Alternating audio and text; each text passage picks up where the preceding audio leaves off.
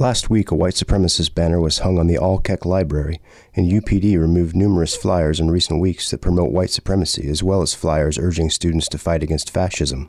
Chief Jose Banales says he wants to allow students to exercise their First Amendment rights, but it's the way these flyers were posted that violates school policy. When they use a certain type of adhesive that this faces the wall or property, that would be a criminal mischief. But other than that, it would be all violation of student code of conduct.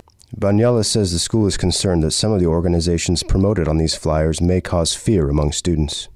UPD does have surveillance footage of the people posting the flyers, but they have been unable to make a clear identification.